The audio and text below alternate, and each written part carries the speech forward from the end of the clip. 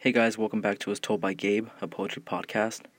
This next poem is called I Am a God, and it was written after I was being kind of hard on myself regarding my poetry. My presence is far too grand to ever cast a shadow on.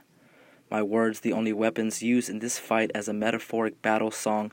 There will be others after me, but I will always be a familiar taste in their mouth, constantly trying to spit me out, because my flavor is too intense for these mediocre palates, and I cannot serve you intermediate talent, because at the same time I am feeding myself an entree of inventiveness and passion with a side of brilliance.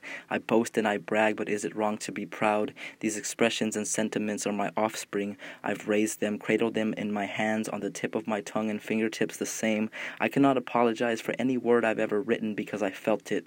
And through those feelings I was able to spell it, bring it to life. I thank the strife, I thank the heartache, the series of unfortunate events that make my heart quake. I thank the devil for his coercions, but I give myself more praise for my overexertion of these emotions in which I allow myself to experience.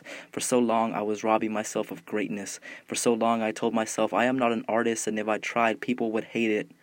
I will no longer question the components of myself that are creative. If you can't take me raw, don't take me at all. I will make sure they taste the realness, and they will damn sure spit me out.